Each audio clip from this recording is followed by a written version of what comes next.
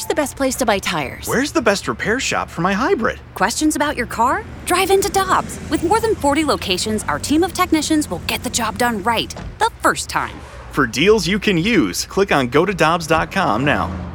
For over 2 decades, E&B Granite has been St. Louis's trusted name for kitchen, bathroom, and outdoor space renovations that are guaranteed to bring new life into your living spaces. Their skilled team will provide you with personalized customer service, fast turnaround times, and prices you won't find with big box stores. Support local and schedule free consultation at enbgranite.com or call them at 314-645-9300, or better yet, stop by the showroom and explore their massive inventory. Again, that's enbgranite.com. Our friend blues analyst Darren Pang joins us now on the Brown and Crouppen Celebrity Line on 101 ESPN. Panger, of course, an analyst on FS Midwest. Good morning, sir. How are you? Good morning, Randy and Michelle. I'm doing very, very well. I've made my way up to Michigan, where I've got a little lake place, and just trying to get things organized here and get a little bit of fresh air. So I'm away from St. Louis for right now, but be looking forward to getting back there when and hopefully the season does resume, and we know what we're going to do. We got it up to about 90 degrees yesterday here in St. Louis. What kind of a temperature will you have for a high there in Michigan today? Well, yesterday they were giving me a lot of credit for having their hottest day so far of the summer, and it was probably 88 to 92, so fairly hot. But right now there's wicked storms last night and thunder and lightning, and now it's a nice cool morning right here. Panger, how's the golf up there? As everybody knows, golf in Michigan is really underrated, especially if you get up north. I'm more centrally located, but up north where you're talking about Arcadia Bluffs and you're talking about Crystal Downs, which is a top 10 country club course in the world, it is spectacular. The grasses are different. That's the biggest adjustment. If you're a golf fan and you watch the guys on the tour, I'm totally amazed with how they adapt to the different grasses. I mean, when I came from the Midwest where we all had bent grass, where you can take a big divot in the fairway, and then you move to where I belong over at Meadowbrook Country Club, where it's all zoysia, which are most of the courses in St. Louis are, because it's a tougher grass and it's better the hotter it is. It's tough to adapt to, if you want to call it that. So there's a few adjustments, but the courses here are really, really nice, and I think the weather's just not as humid, not as muggy as it is in St. Louis, and that's one of the keys to bringing us here for the summertime, for the off season. How much are you looking forward to the PGA getting back going in a week and a half? Is that something on a Sunday that you're going to watch, or are you out golfing on a Sunday afternoon?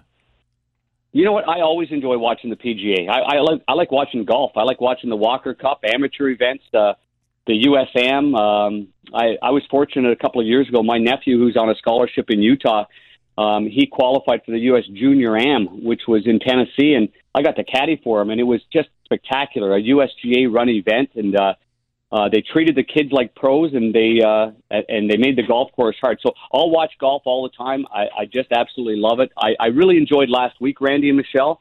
I enjoyed the two great quarterbacks going up with Phil and Tiger. I thought that was really, really fun to watch, and watching the amateurs really put on a good show under pressure, especially late. I was feeling bad for Tom Brady, to be honest with you. I thought that he had to pick up his game a little bit there, and then he did later on, and they raised a ton of money, and that was all very, very positive. So I really did enjoy that. At 7:45, we do Take It or Leave It here on 101 ESPN. And Panger, one of the questions for us was that a recent study showed that dropping an F-bomb can actually increase a person's pain threshold, emotionally or physically.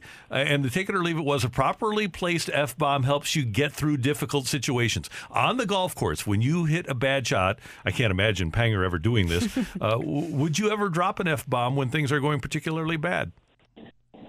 I'm going to leave that. I think at one point in my career, I definitely did, and I think at the same time, and a short story here, but I think two things happened to make me a better goalie and give me a chance to play in the NHL. One was I started playing golf, and I learned a valuable lesson one time. I embarrassed myself at a club by doing exactly what you said in front of elderly gentlemen, and when I did that, I learned that I better control my emotions a lot better, and of course, no, I'm not a big fan of that. I like keeping everything in control and as much as possible. And if I got a moment to whack my club on the ground, that's okay. I do that. I mean, everybody gets a little sour, but I don't know. I think it's a little bit of a game of dignity and a little bit of game of honor. I think you got to control your emotions in the game. I appreciate that, Panger. I don't know if you heard Randy and I talking before you joined us on the line, but 1 year ago today, the Blues defeated the Bruins 4-2 in Boston.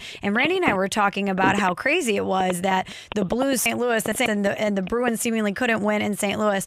Couldn't win in Boston. What do you think it was about those two teams in the Stanley Cup final that they just couldn't seem to get it done at home?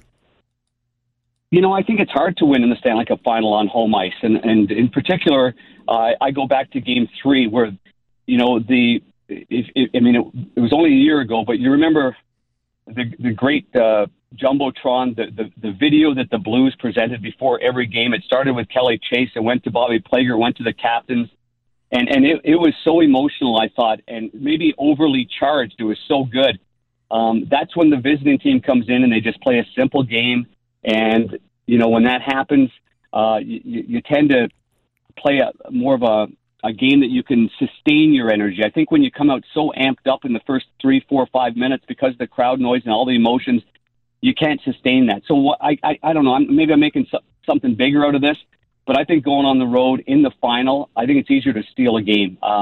Game 6 was, for me, an easy game for Boston to go steal. All the fans, all the players, all the family, everybody was planning a party. And where was the Stanley Cup going to be that night? And it's hard to play a game when you're planning a party. And, then I wasn't surprised that the Blues were so good in Boston in Game 7. I felt it when we got on the plane. I asked a couple of players how they're doing. It was almost like they were relieved to get that game out of the way, and now they were in their comfort zone going on the road and able to win it in Boston. So it's funny how that works because the home ice should be an advantage for you, and sometimes it is, especially when it comes to last change if you're a heavy matchup team.